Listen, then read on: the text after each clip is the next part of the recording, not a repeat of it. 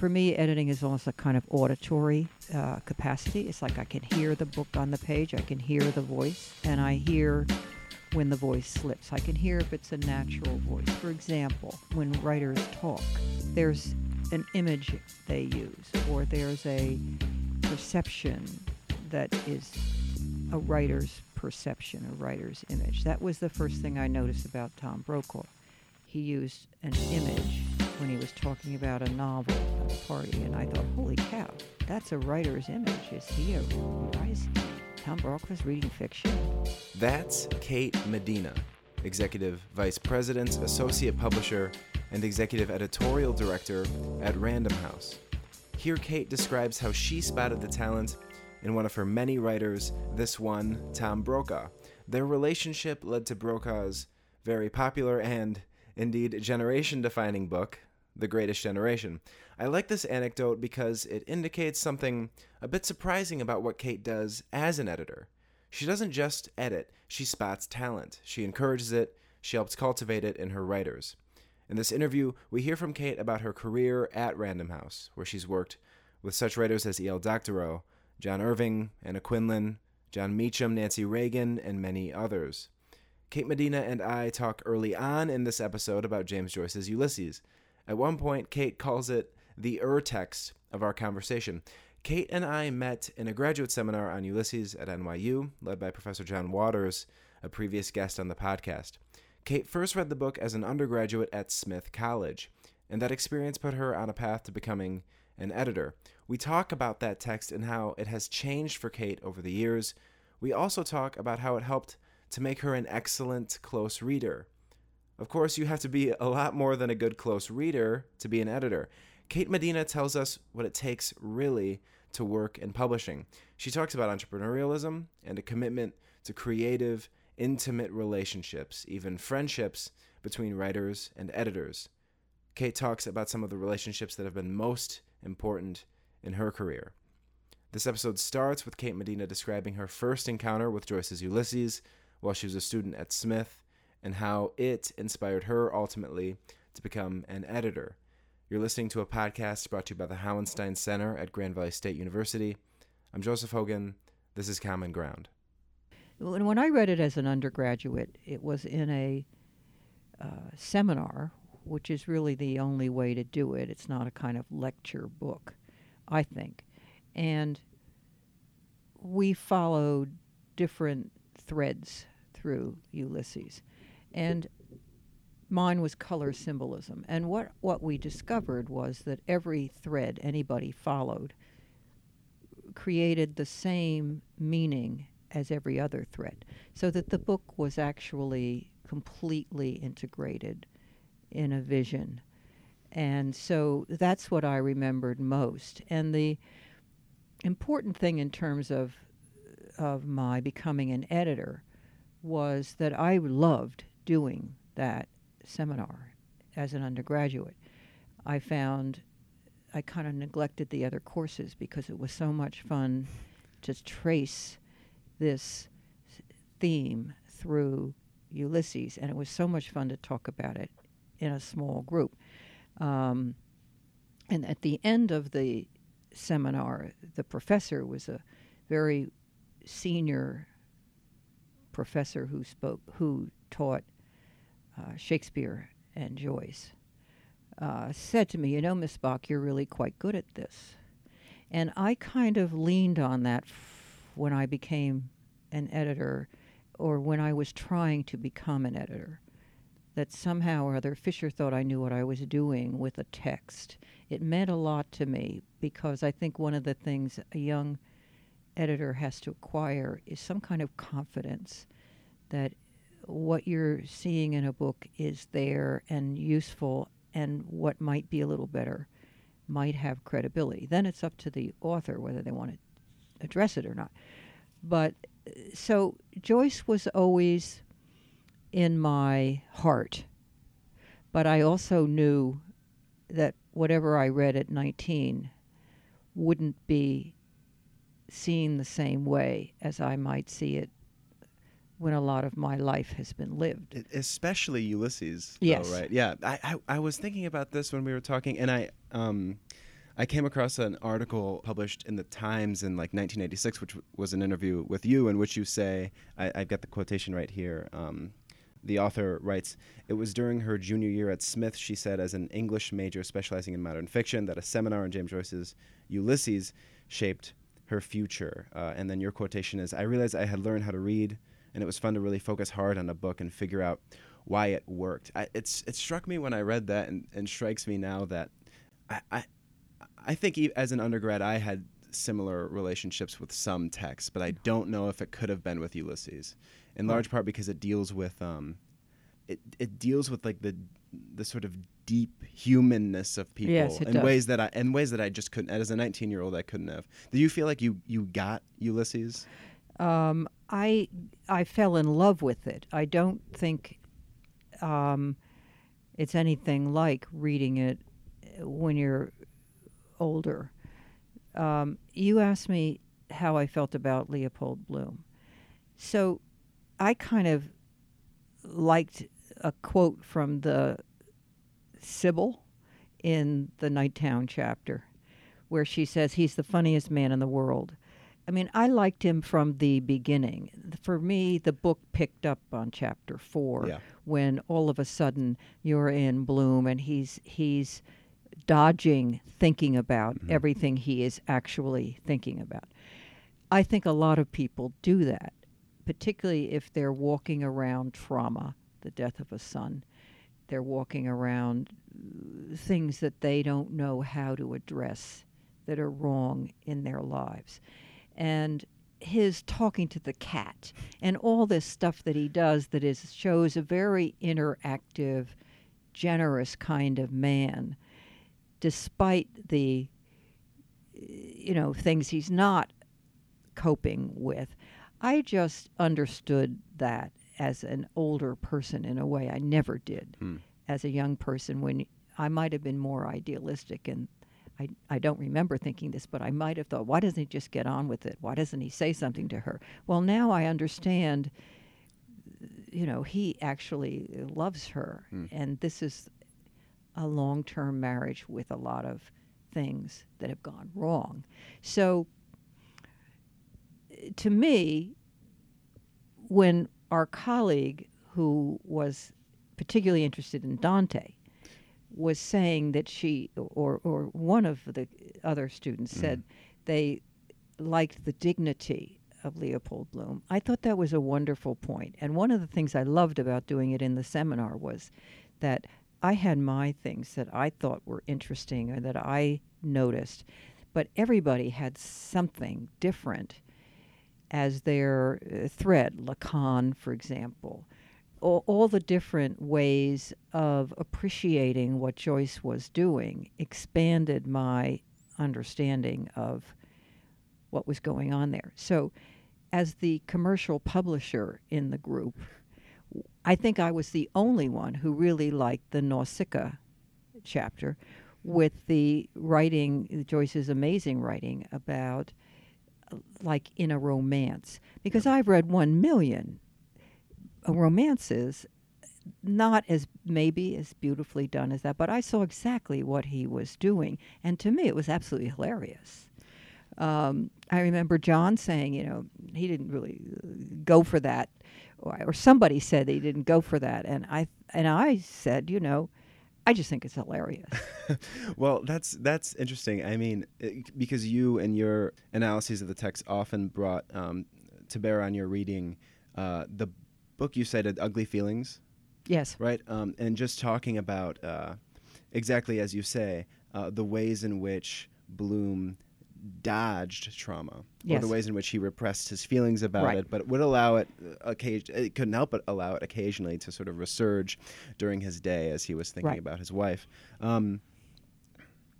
When you were an undergrad, your professor still said that you were a very good reader of the text and of text generally. Do you think that what initially brought you to Ulysses or made you very interested in it was simply its stylistic innovation, and do you think that is what really propelled you as a reader and then perhaps later as an editor? I think that I had read The Dead, and that I thought even as a young person, that was an extraordinary story, even though I didn't exactly understand what he was doing and I didn't know why. It sort of made my hair stand on end. And so, and I also was always a very booky kid. It's like, well, that's what I did, was to read. So by the time I got to college, I just was amazingly keen. And so I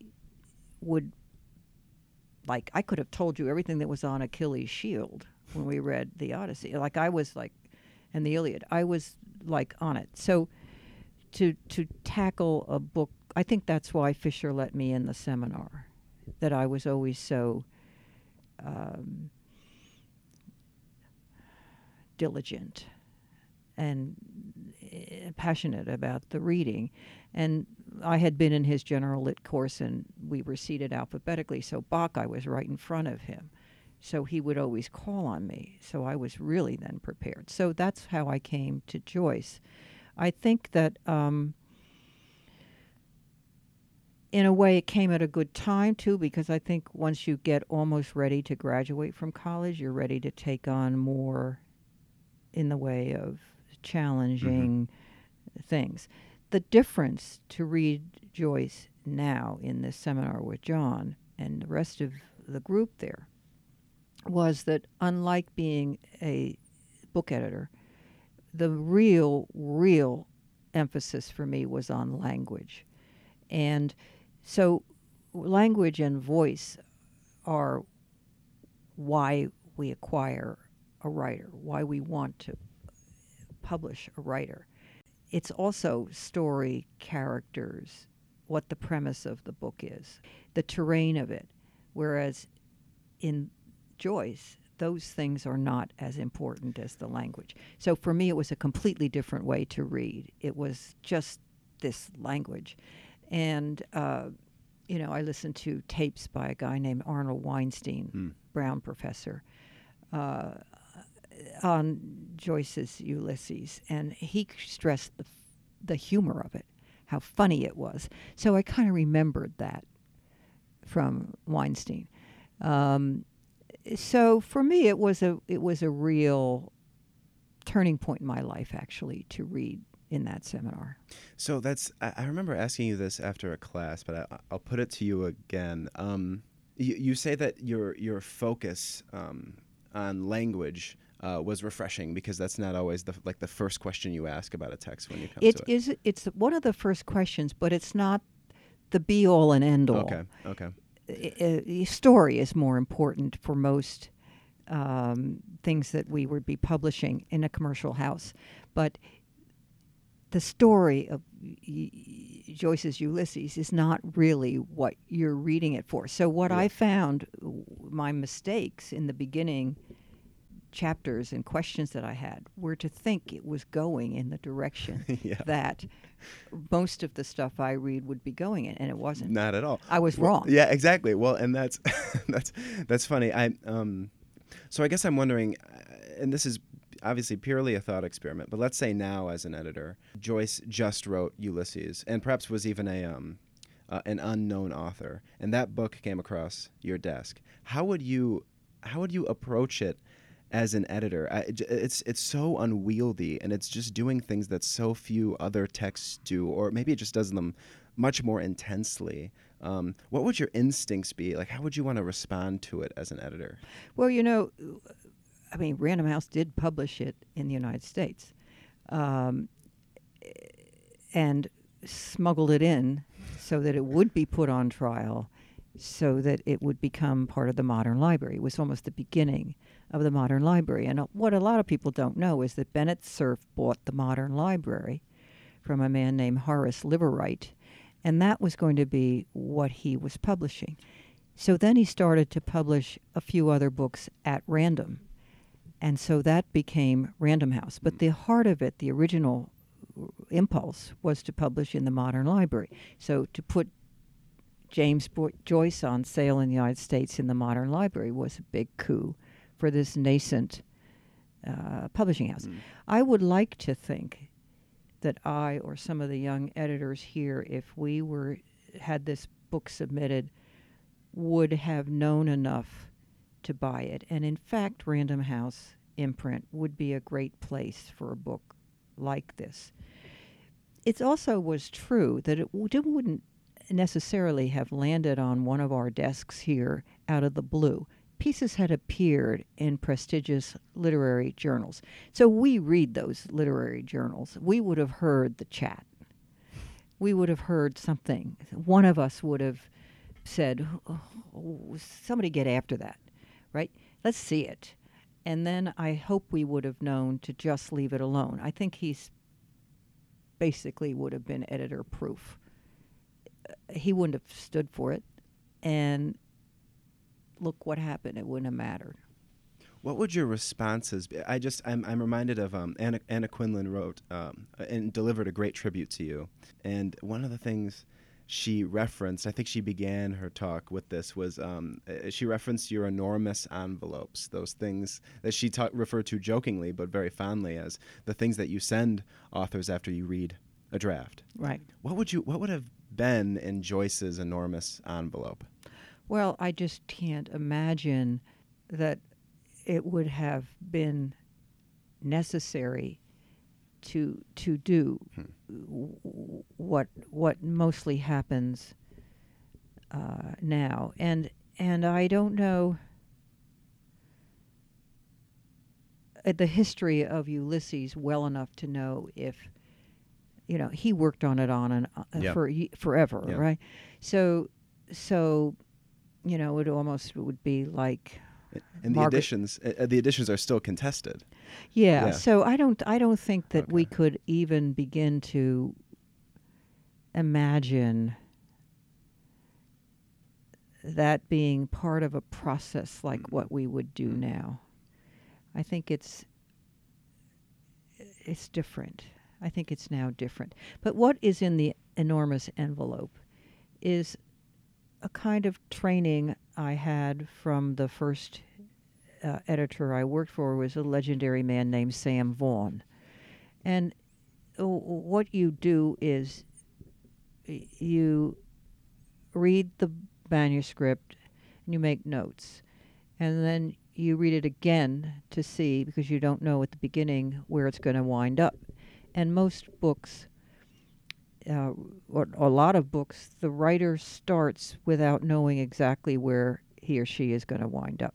So often the beginning has to be rewritten to match up with where it came out. So you read the book very carefully, the manuscript very carefully. You make notes in the margin that add up to some kind of impression of where you think the book needs to be improved, or what about the book is kind of hiding in plain sight inside it. So you do have to try to understand, I think, as an editor, what the writer is trying to do and say. And then you do a memo that summarizes the marginal notes and that gives the big picture. So there are two memos. One is the general points and one is the page 2, page 8, page 7. And the edited manuscript. And that's what goes into the enormous envelope. Who have been some of the writers that have received this enormous envelope from you? There's E.L. Doctorow, there's Anna Quindlen. Well, almost everybody that I work with gets some version of that. Mm-hmm. Not Doctorow. Doctorow was almost beyond that. I mean, the main book that I worked with of Edgar's was The March, and there wasn't very much to do about The March. And in a way, it's a kind of masterpiece, I think, in that if you're paying attention. And Edgar was very mischievous, as well as always, an old lefty, always pushing something about society and about people. It's an anti-war novel, is really what The March is. So it's Sherman's March. But the writing in the first pages is like a march. It's like, I think there's only one sentence on the first page or so. So you catch on to things like that, and then I think at a certain point you leave it alone. But nonfiction and fiction both is all about a story. And so a lot of what an editor tries to do is to see where the story slips, or where the voice, which has to be the natural voice of the writer, the voice slips when it was really time for the writer to get lunch or something, where people get tired. And so you try to hear it. For me, editing is almost a kind of auditory capacity. It's like I can hear the book on the page. I can hear the voice on the page. Do you read out loud? No, I can just hear it. And I hear when the voice slips. I can hear if it's a natural voice. For example, I can hear it when writers talk. There's an image they use, or there's a perception that is a writer's perception, a writer's image. That was the first thing I noticed about Tom Brokaw. He used an image when he was talking about a novel at a party, and I thought, holy cow, that's a writer's image. Why is Tom Brokaw's reading fiction? I mean, but I trusted that. I heard it. So that indicated to you a certain writerly capacity in him. Okay. A lyricism. Well, that's so interesting, because I was planning on asking you this later, but I'll just move it up.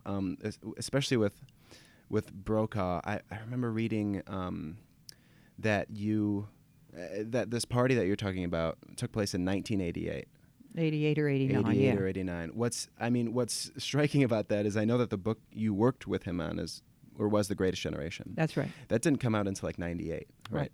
Okay, so you heard this, you identified this writerly capacity in Brokaw 10 years before you actually published a book by him. So this relationship that you developed with him as an editor spanned 10 years before it produced a book. Right. So that's really interesting to me, because I have to imagine that one thing that people have in their heads when they think of the work of an editor is just sitting down with a book that's given to you. But in fact, much of your work consists in identifying talent and cultivating it over time. Right. It's an entrepreneurial position. And that's the way I was trained by Vaughan. You don't just sit there and hope that somebody's going to send you something good, although you do, and you talk to agents and you so on and so forth. But basically, it's an agency endeavor. You're supposed to find them, get closer to something that may be nascent that somebody's going to write. So in the Joyce seminar, our text here, when I was talking about Nye's ugly feelings and suspended agency, it was because I was very interested in agency versus suspended agency. And her position, I think, was that repression of ugly feelings or dodging ugly feelings leads to suspended agency and a narrative of non-progressing, what she called a narrative of non-progressing. So in my training with Vaughan was basically get out there and find people who ought to be writing a book who aren't yet. So when I heard Brokaw use this literary image, I did say to him at that party, have you ever thought of writing a book? And he said, sometimes. So that's really sort of all I needed. And so I said, I'd like to invite you to lunch. He said, sure. So we had lunch once a year for however many years that was, and he never canceled. So it was always in his head. You knew. So I thought, well, how I suffer for Random House. I have to have lunch with Tom Brokaw. This is really so hard. Because it was always fun. He was always interested in books, and he was always just like somebody you could really know. He's a Main Street guy. He's Yankton, South Dakota High School. He married the smart girl in his class in Yankton High School. One wife, one publisher, one NBC News. It was like a a kind of America I understood. Sure, and a kind of person I understood. Well, that's right, and it's the exact kind of person who would be able to come up with coin the phrase "the Greatest Generation," which of course is the sort of a governing metaphor. And it took a lot of guts to say that, right. But also, he was starting on another book, and then he called and said, "I want to set this book aside, and I want to write a book I call The Greatest Generation, and it's about the people who came through the Depression and fought in World War II. The average American person is the kind of untold story about the Second World War, and I want to preserve those stories before they all disappear." And I started to cry when he was describing this. I knew it was partly a tribute to his parents' generation, but he had heard the stories at the 40th anniversary of D-Day and the 50th anniversary of D-Day. So he knew that those stories were amazing. And he wanted to say, this is a part of our history that hasn't been documented, and let's get these stories before they all are no longer with us. The outcome of that book, which was sold like a wildfire, at one point a person in the plants of Random House said, "We're selling 19 copies a minute of The Greatest Generation." It was because it came after 1998's Monica Lewinsky, right, when we didn't feel so proud of ourselves. It wasn't maybe such a big deal, but it was certainly embarrassing. Context, exactly. Yeah. And for the era, didn't make us feel real proud of. Then along comes this anchor man who says, this is the greatest generation in the history of the world, and was willing to back it up with what he said. So then the other thing that was inspiring about that was it made kids talk to their parents, because the Greatest Generation never talked about themselves. Right. First of all, the war was so horrible, they just shut the door on it. And ugly feelings, exactly. Yeah, they just didn't want to go there. And also, that generation was like my parents' generation. They didn't talk about themselves. Talking about yourself was gross. It was just not done. So kids would say, I never really understood why my father got so ballistic when somebody was burning the flag. Well, once you read The Greatest Generation, you understand your parents in a way maybe you didn't before, or your grandfather. So then Tom, of course, went on to write a lot of other books, and he writes in a natural voice. It's like having him talk on the page. That's the key to a lot of the people we publish in fiction or nonfiction. They write the way they talk. Okay, yeah. And it's a natural voice that if you put your hand, and somebody did a book about this, where writers were invited to write a book, write a story unlike anything they are normally attributed to them, to take a flyer on something, and it would be published not under their name. And somebody gave me this book and said, one of your authors is in this. Can you figure out who and which story? And I got it in one. I got it in the title of the story, because you can't mistake a writer's voice. It was a story by Quinlan, and I could see it instantly. I could tell you, even though he throws his voice and does different things, which was a Doctorow, because it's always Doctorow, somewhere or other. So this is a lot of fun, right? Well, that's so interesting that you can identify a voice. Indicates, this is no big revelation, but indicates that you're a very good close reader and that you can follow and feel someone's voice. But it also indicates the fact that you have developed these relationships, right, with writers. It's the cadence also, the phraseology, the kinds of images. The subjects would be also, even though they said they were picking a different kind of subject, it wasn't so different. Well, and you brought up Doctorow's leftism and his writing about history. It's interesting, the Sherman the topic of taking up Sherman's March is interesting because Doctorow so often writes about New York City. Yes. I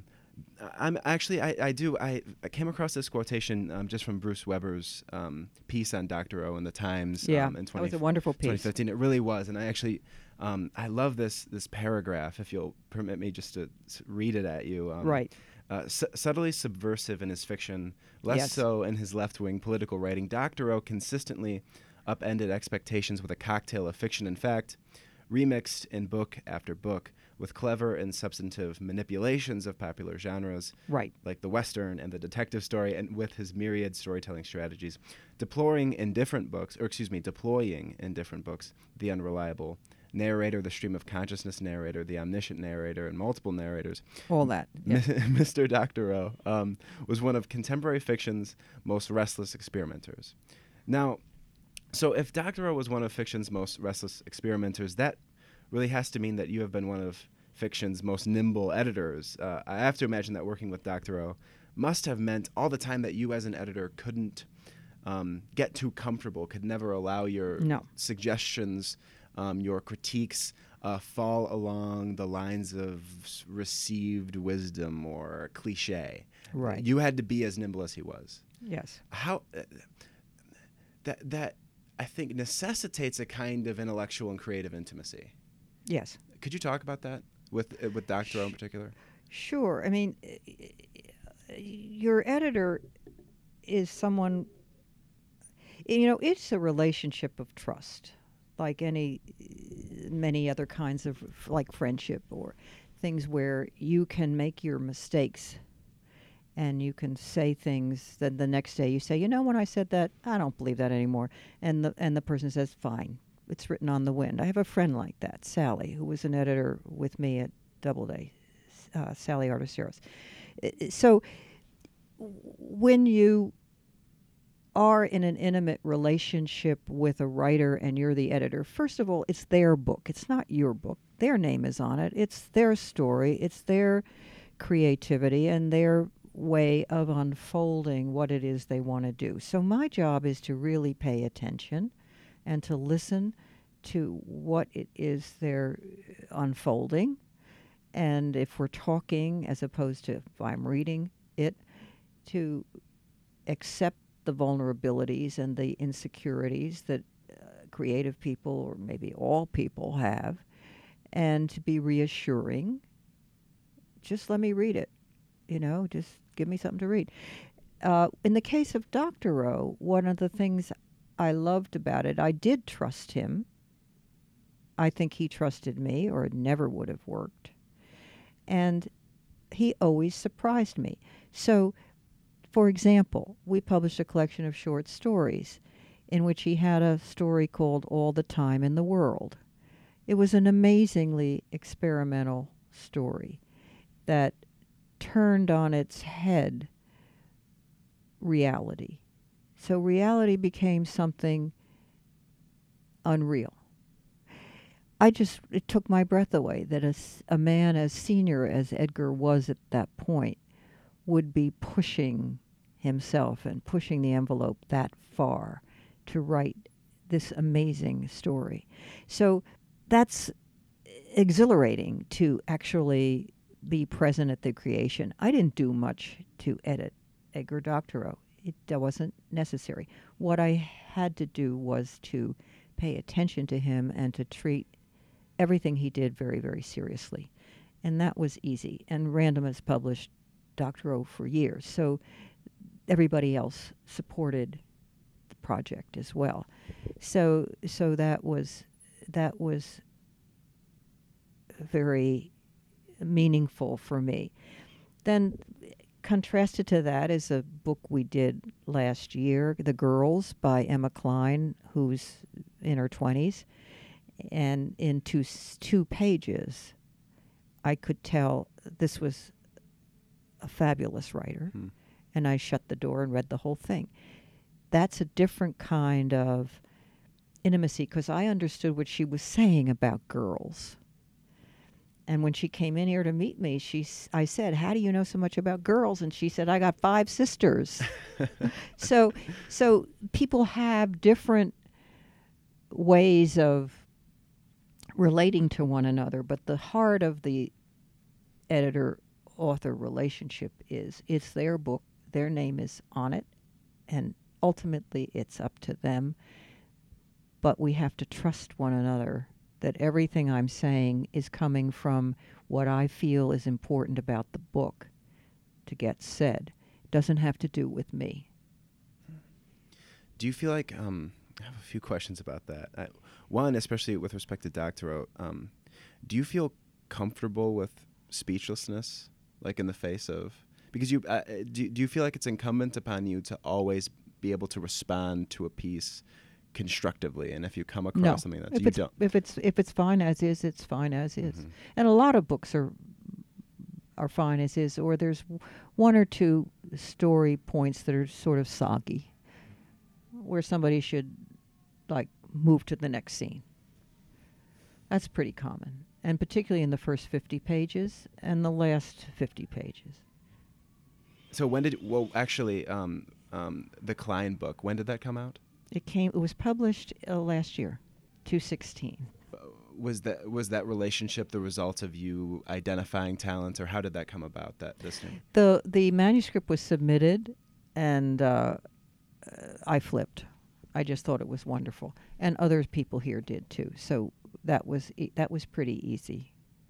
So how often do you find that actually it is a book that sort of comes across your desk versus something that you've been cultivating? Would you say it's a relationship you've been cultivating? Would you say it's 50? It's like it's split down the middle, and I guess how much time do you spend just reading a text and you don't know if it's going to be good or not? You're just sort of taking a risk on it. Yeah, we read to far enough to see if we like it. It's a hard question to say how much is a submission, how much is something you went after. For example, on Anna Quindlen, I loved her columns. This goes back a long time, her columns in the New York Times. So when the first 50 pages of a novel and a collection of her pieces were submitted, we had to make another offer if we were going to get the book. And what we realized was that I and the wife of a man who was 25 years older than I both had her columns on the refrigerator. And we figured if somebody, in their 50s and somebody in their 20s have this woman's pieces on the refrigerator with all we have to read, it was worth another $25,000 or some move we made. And then we have a long-term relationship. So my training always was the grass isn't greener. You have to be greener. You have to get out there and see. If you don't like what's on your list, you have to do something about that. You have to say to yourself, okay, so what do I want that I don't have here on this list? And in my training, coming along when women were becoming important in the business, there were a lot of people who we would encourage each other. Sally Arteseros, Lisa Drew at Doubleday would always say, okay, do it. So the atmosphere of the publishing group's editorial ecosystem is very important because we have to support one another, and Random is very good at that too. Well, so that's. Did you say that you were in your 20s at this time with the? That's so fascinating to me because as you say that there's a great deal of entrepreneurialism in what you have to do. And so I think so. Yeah. I think so. I think it's one thing people don't know about an editor, a book editor, but it's certainly true of magazine editors that go out and find people who can write exciting things. We like to find people that amuse us. So that's. As you say, there's entrepreneurialism in that. There's also a great deal of savvy and confidence. Yes. And that you had this set of other editors, many female, coming up in the business and the industry. I mean, when people use the term entrepreneurialism, they often talk about business and just business that doesn't necessarily have anything to do with literary culture. But of course, literary culture has a canon. and it Yes. it has established faces and voices. At the time, still today, mostly male. What? Could you just talk a bit more about the experience of coming up as a 20-year-old, as an editor, as a female editor, working with all these other editors? Did you feel like you were contributing to the literary canon, the American literary canon, or trying to change it up, trying to bring more energy, vitality to it? I don't think I thought in that kind of grandiose term. I was trying to help the editors and learn how to really do it myself. So my big break was Jaws. So I was the kid who wrote a memo on Jaws, and then when the editor, because the book was so successful, left the company because he got a better job, and Benchley was assigned to a senior editor, he said, I want to work with the kid who wrote the memo. So that was my kind of first break, and also Tennessee Williams' memoir. So the door was always open, and the strength was the kind of commitment of a young editor to the book. It wasn't grandiose. I was trying to help the senior editor, who was kind of out of gas on reading this again, reading the second or third draft of this book, but it always had the fish. It Out always of had gas the on fish. reading Jaws. That's just so fascinating to me because, in fact, I haven't read the book, but of course I've It's a seen terrific the film. novel. That's and just it's the concept is so simple and compelling. Right. So so you weren't thinking in grandiose terms Not about at your all. contribution I was to trying to help American people. literature. Yeah. Okay, but nevertheless, you did as a young editor. Write a memo on a book that would become huge, and then that would produce a film that would become, in terms of American cinema and world cinema, wildly Right. famous. So now, sort of looking back on that, and obviously having a position in which you can very much set the vision for a lot of what this company will produce and will publish. Do you think now about, in terms of your contribution as an editor to the American literary tradition? I can't say, Joseph, that I think that way. I don't think it's I'm sorry, but I don't think it's about me. I think it's that I am a conduit, that I can pick with confidence writers I think are marvelous and help them get out there. But I don't know that I'm thinking as a kind of culture shaper. Mm-hmm. However, I am a book shaper. So it's up to the writer to really be the culture shaper. So somebody like Isabel Wilkerson, The Warmth of Other Suns, it's a magnificent book. It's a symphonic book. So really what I did was, and she said this, help her get the structure right so that it would start in a way that make people actually read this. It's a braid of different threads that come together. It is a symphonic book. It's fantastic. But she did it. I didn't do it, but I could hear it. And same for Behind the Beautiful Forevers, Catherine Boo, about life in a Mumbai slum. Sounds like the worst idea, maybe, commercially. But it was a big bestseller for us because of how she wrote it. She wrote it like a work of art. You say this on a few occasions, drawn to voice, that you can identify Yes. someone who Yes, is absolutely. a writer, even Yes. if she's never written. Yes. Would you say that's because you work with fiction writers, nonfiction writers? Yes. The thread that links them is a kind of, as you say, writerly voice. Yes. Looking back on the writers you've worked with and the books you've helped put out, have you found any particular themes that you're also just naturally drawn to? It's always about family. It's almost always about family and a kind of desire to belong, and some kind of human qualities that are part of it. One of the things I'm interested in, and maybe in your lifetime we'll figure out, is the neuroscience of storytelling. So where in the brain is the storytelling ability? Where is it? And I've asked various people in neuroscience about this, but at this point, to my knowledge anyway, that's not a priority. The priority in people in neuroscience is more about emotion and about how do you cope with Alzheimer's, bigger problems than where does the storytelling part of the brain, because that's the one thing we can't teach a writer. If you can't tell a story, it gets very hard to publish a really good book. It's the one we can fix anything else, too long, too short, it doesn't matter.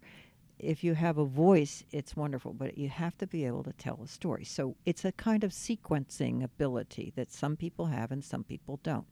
I don't know how it relates, for example, to music in the brain, because music is a kind of sequencing also.